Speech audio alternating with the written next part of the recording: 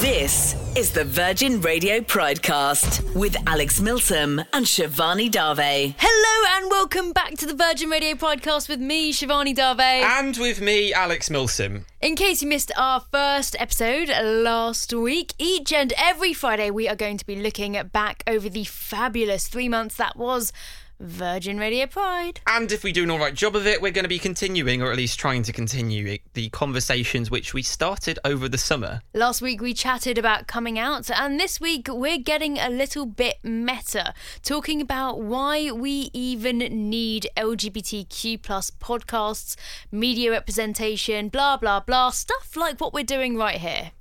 That's very meta. When we launched Virgin Radio Pride back in June, we had so much positive reaction, but as always, there were a few people who didn't quite understand why the radio station and why representation in general is so important.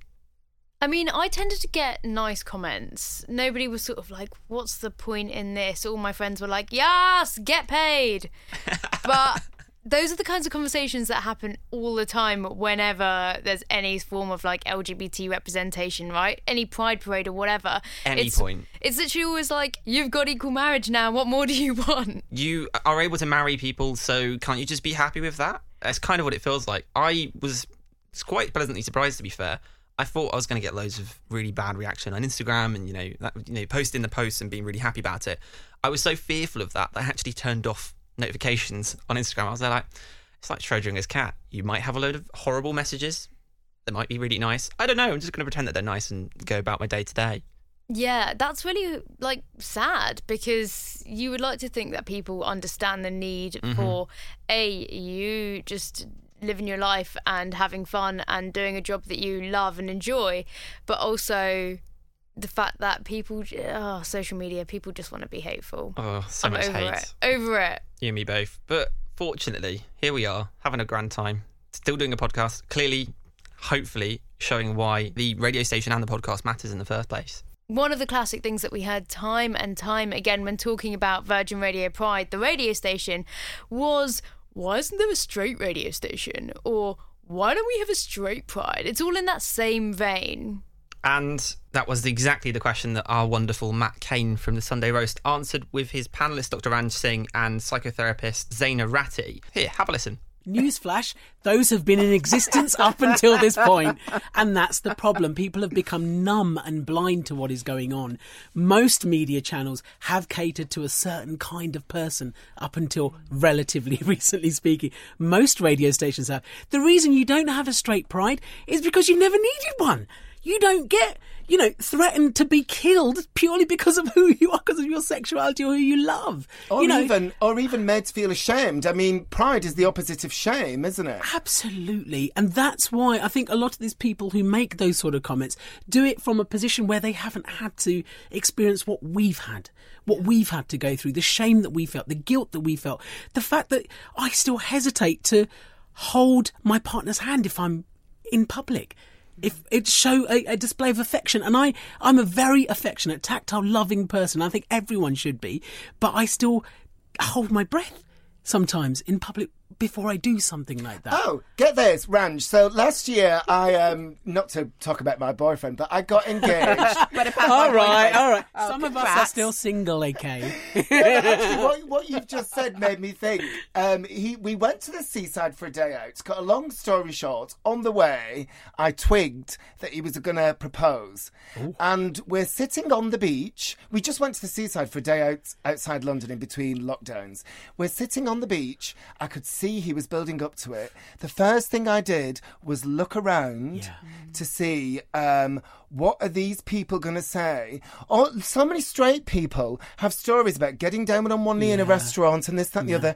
We can't do that. Our first thought is, what are people going to think? What are people going to think? I thought after my boyfriend asked me to marry him, I want to kiss him. I want to have a romantic moment. Yeah. And I'm thinking, there's a white guy with tattoos and looking a bit kind of threatening, a bit toxic. What am I, is he going to be safe to do that?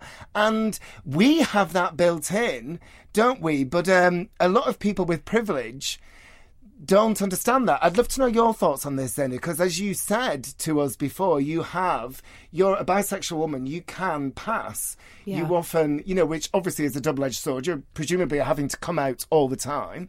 Yeah. But you don't necessarily have to think, how are people going to react to my in-your-face, visible queerness? So I guess that the closest thing that we could align that to is something called code switching. And code switching is where you go into a place and you risk assess. You risk assess whether you are safe there or not. That's exactly what you did while you were on the beach, was you had a look around. Am I safe? Am I going to get into trouble here? When I go into a place, if I don't see anybody that looks like me, talks like me, or is like me, I don't see maybe a pride flag anywhere or whatever, you immediately feel unsafe and you code switch. So you play up and play down facets of your personality. Yeah. And it's about keeping you safe, not everybody else out. That's what we've done our entire lives. I totally get that point about code switching, and I think all LGBTQ plus people do that. Whether it's on the way home from a pride parade, and I see people, it's the saddest thing that I see, people sort of wiping their glitter off while they're travelling home by themselves so that they don't get, harassed or worse as they get off the train wherever they end up. Putting the sequins away in the rucksack after a big night out. Yeah. We've all seen it. All seen it on the tube. All seen it. We've all done it ourselves. I mentioned that in the very first episode, getting I think it was the 241 bus back after a night out and thinking, make sure I pack a hoodie. And that's the sort of experience that we have day to day. Do you think there are times in your life that you have to code switch? Yeah, I've done it in straight spaces, in really queer spaces, in Asian places, in white places. It's one of those things that I seem to do everywhere I go, to the point where sometimes I don't even know which element of me is the real element of me that I'm putting on display, because I think that's just something that happens when you've got, multiple facets of your identity that make you stand out as a minority and you just want to try and fit in. For me, it's the workplace. And they always say the sign of a good place to work is a place where you can bring your true self to work. And that is genuinely somewhere I swear by. But even then, when I feel like in the respective hats that I wear in my life, I am not 100% certain. I am always bringing myself. I'm constantly thinking, am I a bit too camp, or am I a bit too, out there, or do I need to reel it back in? And that actually is quite disappointing when you think about that. We think we've reached we have made a lot of progress considering where we were probably years ago, but it is disappointing to think, actually there are points now that I'm sitting here in front of a microphone looking at you thinking, yeah, there are times that I've had to reel it in without even meaning to reel it in. Yeah, but I guess what we're talking about is really sad, and thinking about it now, it makes me kind of emotional, but just by having more representation on the telly, do you think that would actually change things? Well, it depends if they're actually there meaningfully. Not just there to kind of carry the direction of the main characters. It would matter that they're meaningful characters that you can relate to, that aren't just caricatures of, someone walking in all flustered. To be fair, actually, most of my life I spend all flustered, so that would be a really good, accurate representation of me. But seeing just normal representations of people that aren't caricatures, that made me think, I don't want to be gay because that's what I'm going to turn out to be. Yeah, the stereotypes, and then playing on the stereotypes. There's this thing called the Vito Russo test, which is a little bit like the Bechdel test. And it's basically a way to measure how good, quote unquote, the representation of an LGBTQ plus character is in TV, movies, whatever. And I think one of the criteria is that they have to have something more to them than their sexuality or gender identity. Oh yeah. Which I think is something that so many films fall over on the first hurdle. And imagine them writing the name of the character, being like, so this is Andrew, and he's gay. And that's all you need to know. That's all you need to know. Brilliant. Thanks very much. Well done, everyone. We did some representation. We did a representation. You can imagine them patting themselves in the back of that meeting. Yeah, exactly. But I think, it feels like we are living in an age now, and Gen Z, oh my god, the kids will be alright, because we're living through a time where representation, at least on screen, is getting a lot better, both in like celebrity culture. I mean, just Lil Nas X, you've got Sam Smith, you've got Demi Lovato, but also on TV shows. Like, there's some incredible programming out there at the moment, like Sex Education, Big Mouth, which I'm binging season 5 of at the moment, but also no spoilers, but also what a mutual favourite of both of ours, Schitt's Creek. Oh, I'm just grinning. But there's still such a long way to go, and it hasn't always been like this. Not at all. Let's have a look now back to a time when this really wasn't the case, to 1987, when Lord Michael Cashman had the first gay kiss on EastEnders. Here he is chatting to Steve Denyer. That kiss, it happened in 1987, I think I'm right in saying. No, I was 9 years old at junior school, and I remember the other kids talking about EastEnders and this kiss and talking about it in very kind of negative terms. I mean, it was in the press, wasn't it? That headline, EastBenders. I remember feeling quite wary and frightened to watch it because I didn't know what the reaction was going to be, but I also thought of you and thought, gosh, how extremely brave to be doing this in the 80s on national television. It being in the show was pretty controversial because even before I appeared, we had the EastBenders headline about me going in. There were questions in Parliament because they were putting a homosexual in a family show, so i.e. homosexuals and families shouldn't be together. They are not together. Absolute rubbish, we know. And because AIDS and HIV was, quote, swirling around the country like a gay plague. So being in the show, there was a lot of opposition, external opposition. But we just got on with it, and it was very clever because it was about 3 months in. So you kind of knew him through the people that had been there the 10 months before him, like Pauline Fowler, Dot Cotton. So they liked him through that, and Den and Angie. And so when we did that kiss, Gary Hales, who played my partner Barry in it, and he was below the age of consent in the show. Really? Okay, right. Yep. Very, very clever. And we just, it was a peck on the forehead. To begin with, and that got all the headlines, didn't it? The peck.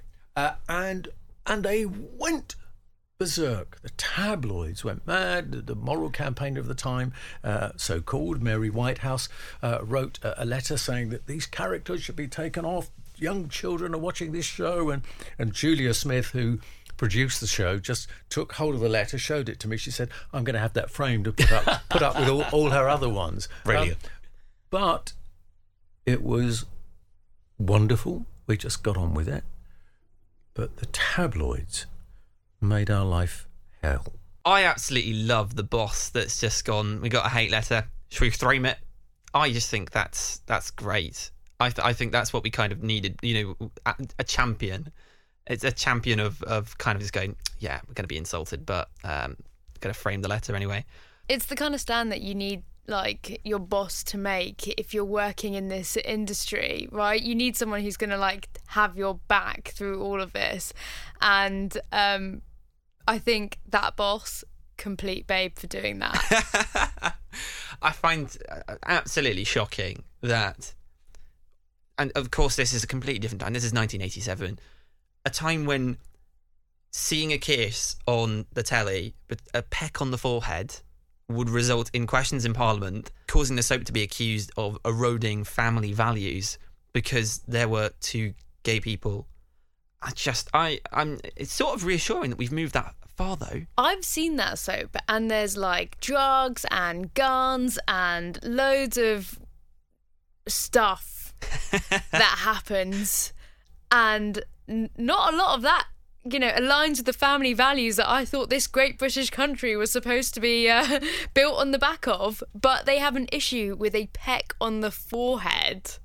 A peck.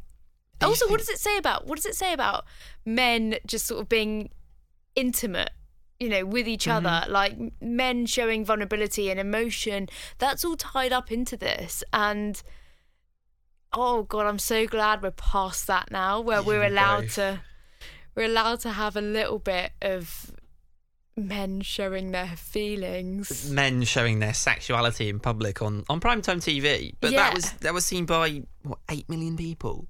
Yes. And it turns out that soaps continue to be trailblazers for LGBTQ plus representation. Here's screenwriting legend Russell T Davies talking to, again, Al Matt Cain, about whether we are living, and I'm using big air quotes, which obviously you can't see because this is radio, whether we're living in a golden age for queer themes.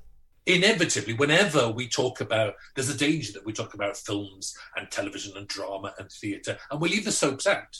Yes, And absolutely. And I know you love your soap operas, but try any critic having this discussion or article in The Guardian, and it'll just skip the soap operas completely. And they are the heart of the schedule. They have the most viewers, and they have enormously valuable queer stories. They do, absolutely. And the queer storylines, they have romantic storylines, emotionally engaging lives. Right, I want to bring in my panel in a minute, but I'm just going to say about soaps is that one TV exec said to me, the thing is about soaps that because they have so many characters, they can afford to take a risk with a lesbian on the street or the gay man who works behind the bar. Yeah, was that a few years ago, Matt? Now you've got 6 gay men on Coronation Street. I know. It's enough of that. Can we have a woman in here, please? There's plenty of lesbians in Corrie. There were the last time I watched it. But you see, the figures are truly extraordinary now, and very often you'll get people. I mean, Hollyoaks, good Lord, try and find me a straight person. Oh, I know. It's fantastic. But you will very often get criticisms of television voiced by people who do not watch television. So from the very first bit of LGBTQ plus representation with Michael Cashman's Kiss, it is great to see that there has been so much progress in the soaps. But, of course, the soaps aren't the only thing on the telly. Try telling my mum that. We couldn't play a clip from Russell T Davies without chatting about the incredible It's a Sin. So, we'll do that straight after Daryl's Virgin Radio Pride weekly update. Thank you both. Hello. TV host Lorraine Kelly's been praised for calling out former University of Sussex professor Kathleen Stock for transphobic comments she made during an exclusive interview on her show. Stock's featured in numerous news headlines following her university resignation after accusations were made against her concerning transphobic comments about gender identity. On Lorraine's show, she said that feeling like a woman doesn't make you a woman as far as she's concerned. There's still a bunch of people out there that really don't want me to have this conversation. And they are, they're influential too. Well, we've been able to have a conversation whereas I don't agree with everything that you're saying at all. I know. But that's okay. It is okay. Because we can talk about it. we can talk about it. And exactly, absolutely. Lorraine Kelly there, a true LGBT plus ally. Now, Australian footballer Josh Cavallo has admitted he is terrified of Qatar's homophobic laws as it prepares to host the World Cup. The Adelaide United left-back became the world's only out gay active top-flight male football player when he came out last month. But in Qatar, male homosexuality is illegal and punishable with fines, prison sentences and technically, under Sharia law, death. Finally, for this week, Angelina Jolie has praised Disney for refusing to edit superhero film Eternals after censors in the Gulf nations reportedly took exception to an LGBT character. The blockbuster movie will reportedly not arrive in cinemas in Saudi Arabia, Kuwait or Qatar. According to The Hollywood Reporter, Disney, which owns Marvel, refused to make the requested edits. And I will have more next week. Thanks, Daryl. Now, we've just heard from the absolute legend that is screenwriter Russell T Davies, or Russ to us. And I think it's fair to say that It's a Sin earlier this year was a massive milestone in LGBTQ plus representation on the small screen. I cried so much. You and me both. I think the whole nation was in tears. I just, when you have a programme, just, you feel it. And Yes. I've not had that for so long, and just episode 5. Every single episode, it just felt like being slapped in the face over and over and over again and coming back for more, weirdly. I couldn't binge watch it. No. That is the kind of show I would have wanted to binge watch, so I would know everything before everybody else, but I was like, I need to take my time because this is going to hurt me. Hidden in my WhatsApp, I gave my friend an instant reaction to It's a Sin, and I listened to it the other day, and it was just me basically crying. I was like, I couldn't understand a word I was saying, but it was just that sort of moment where you go, oh, that's a plot that I see. Yeah, and I think, you know, you and I both didn't live through that period of time, but in terms of the generation of people who survived that era, who grew up without having any representation of gay people on screen, to then have such a direct representation of what their lives were like during this period of time, it must have hit so different for them. Oh yeah, it must have. From people I know that were kind of alive at that time, they said it was just a really, really emotional experience seeing it portrayed. And I know from, you know, hearing about the programme and hearing the clips and hearing people talk about how they did it, they wanted the programme to be as accurate as possible and to not neglect things. I think it's just there were so many different takeaways for people. There were takeaways that, you know, it timed around National HIV Testing Week.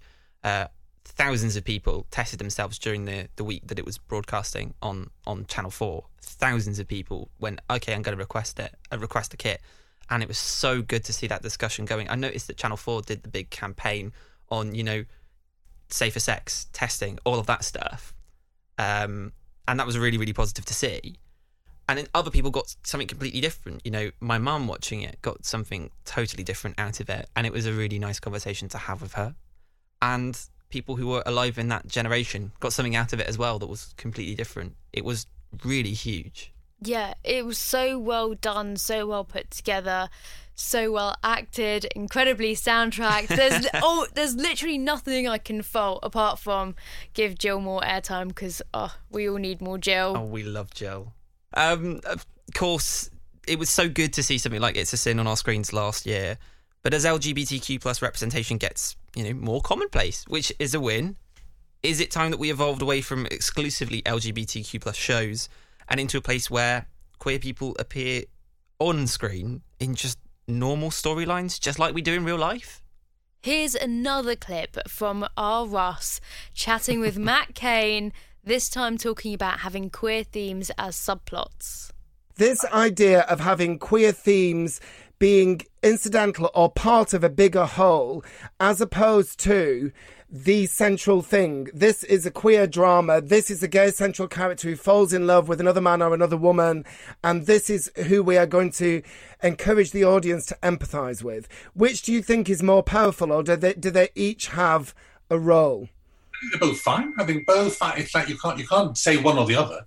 Otherwise that'd be a very extreme world you were living in, where all dramas would have to be straight or all dramas would have to be. Of course, we're all the subplot in someone else's life. Accepted. I'd love to be centre stage with everyone all the time, but we are all sometimes, we're not centre stage, and that's just a fact. And the fact, I'm obviously a gay drama is going to be about gay themes. I am more happy when I see a Cold Feet type drama that has a gay sister in it, or the lesbian neighbours or stuff like that. I like that. I get cross when that doesn't happen. And I think there should be more of that, because I do think, you know, when I say we're in a gay nirvana, I also think take the soaps aside and you could watch a whole stream of 9 o'clock dramas without a single gay character cropping up. And that's when I get annoyed. It's like, okay, so you're a straight writer and you've written a straight character, but what about the two women living next door? What about your gay mum? What about the gay brother? That's when I do think there's work to be done there. So I'm not disappointed when I see gay subplots. I want to see more gay subplots, so we're woven into a picture of the world. I think we won't have true representation until we see a storyline that is just a queer person in an Audi struggling with this really fast checkout. You know, when you just kind of like, you're getting hit by things. I think that's the sort of representation that, you know, it sounds like I'm taking the mick out of it here, but it's just constantly the representation that we see in actual, you know, movies and telly and whatnot always has to be focused around people's sexuality, and it's not just like a gay person having an experience. It's getting better, but you know, you can just imagine them creating those characters in Hollywood. Who's going to be who? I was about to say we don't have true representation until we have somebody being completely unable to choose what to eat in a menu, because that is what I experience every time I go to a restaurant. But I'm bisexual, and I feel like that kind of stereotype is something we need to erase, but also very accurate for me. I hate it when the stereotypes are true. It's nice to kind of see a world where we are moving towards queer subplots not just being tokenistic, but it's still kind of there, isn't it? Still having those tokenistic representations of us. Yeah. It's always the gay best friend. Oh, God. It's always the Yas Queen gays. It's always... Yes.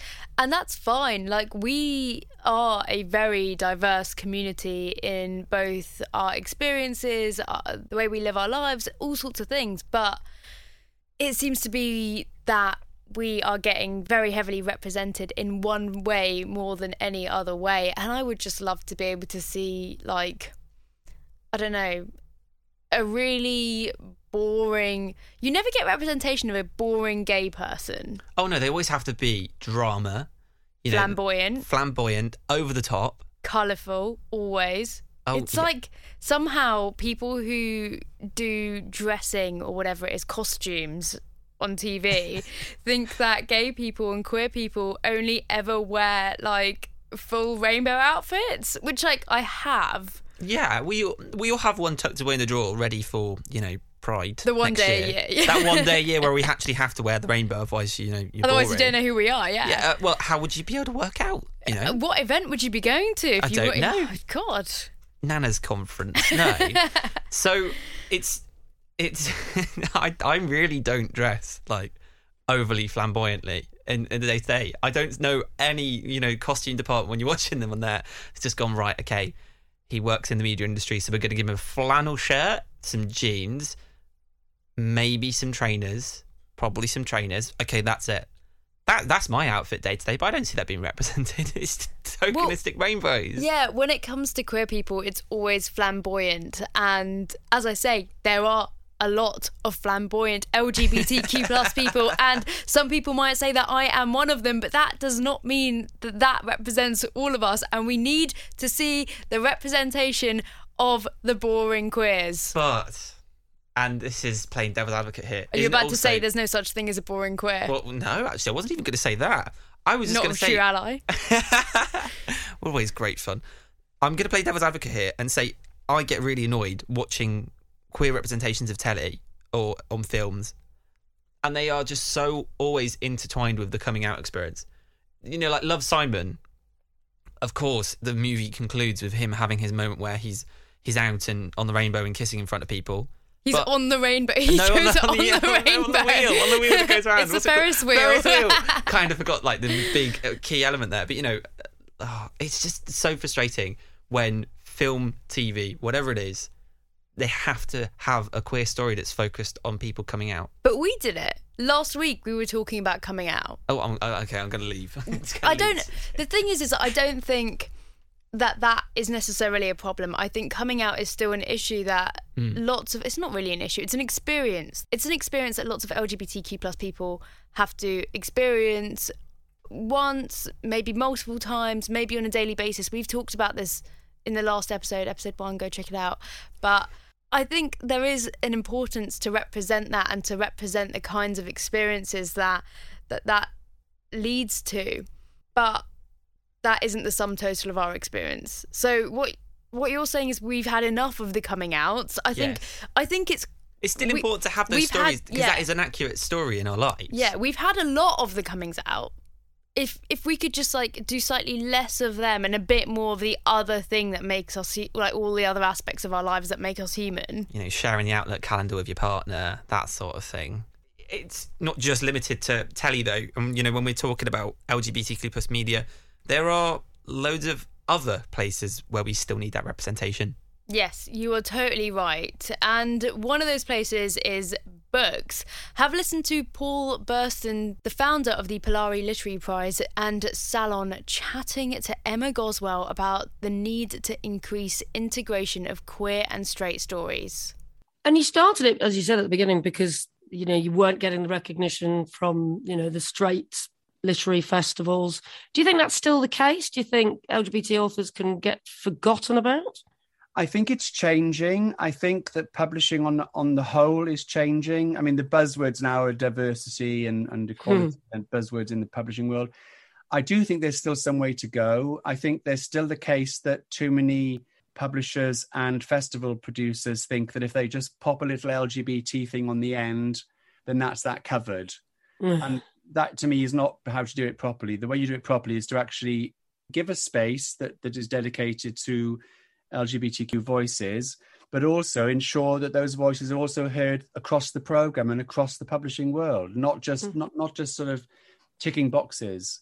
I mean, when I program events, I don't think in terms of ticking boxes. I think in terms of diversity actually being a strength. So for me, as a white gay man, I wouldn't want to host an event where there were 4 other authors on the bill and they're all white gay men. I've been to many events like that, by the way, many events like that. And I don't think that's how you do it. I think the way you do it is that you use a platform that's created in the name of diversity, and you make it as diverse as possible within itself. So you have all kinds of people within that bill. That makes it for a far better event. As a producer, I find it much more entertaining and enjoyable to program, and it makes for a much better viewer experience or audience member experience, because people see themselves reflected. Oh, the best book I have read in my whole entire life. It is called Real Life by Brandon Taylor, and I saw so much representation in that. It's a black gay man who's studying chemistry at university, and I could just completely feel all of the things he was feeling, even though in all of these different ways we're not the same, but we are sort of lumped in with the same sort of minorities. So we both are BAME and we are both LGBTQ, which, you know, no one is all of those things, or maybe they are, but very few people are all of those things. And, you know, I did physics, he did chemistry, and there's all this like, it was like the perfect book written for me, and I love it, and everyone should read it. It matters, doesn't it? It really does. It helps that it was really well written and a beautiful story, but also it was great to be represented. Okay, honest question, did you cry? Yeah. Can you hear it in my voice, just kind of choking a little bit? You're practically choking. I know I need to read a bit more, and I've got into doing puzzles on the tube, but I feel like I should replace, not like puzzles in pulling out a jigsaw, like a Sudoku. Yeah, like a Sudoku. But I need other puzzles are available. Like Killer Sudoku. I did my first one of those yesterday, and I was very proud of myself. But congratulations. Thank you. I need to get into reading more, and there's a book that I currently am using to prop up my laptop on my desk at work, at home, you know, when we're working from home. Work home. Work home. It's Diary of a Drag Queen by Crystal Rasmussen, and I've really wanted to read it, and I've seen really good reviews, so I will get back to you next week. Yeah, you better read it by next week. I am a fast reader, to be fair, so we're sorted. Why do you need to get it done by next week, Alex? Well, because next week we're talking all things drag. Now, with the final of Drag Race UK fast approaching, we're going to be talking about how drag is becoming more and more inclusive. I can't wait for it, but that is all we can tell you at the moment, because this is all we have time for today. As always, we would love to hear from you about anything we've spoken about in the show, or anything you'd like us to speak about in the future. You can get in touch with us via email, pridecast@virginradio.co.uk. Or you can find us on Twitter and Instagram at Virgin Radio UK, and make sure you use the hashtag Virgin Radio Pridecast. We'll see you for that next Friday. But for now, let's go back to where we started, to the brilliant Dr. Ran Singh, who gave a fantastic and really moving answer to the question of whether setting up our own radio station was simply dwelling in the victimhood. It's not. It's fighter mentality. Yes. Isn't it? It's not being victims. We are doing everything but, I think.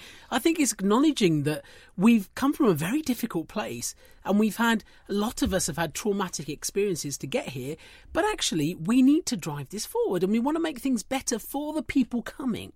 That's the point. It's that selfless part of it as well. That is actually, this shouldn't be like this for anybody. And I don't think that's a victim mentality. I don't think that's dwelling on persecution, because we are still being persecuted. Sorry for that newsflash. It's still happening. But we are doing something about it.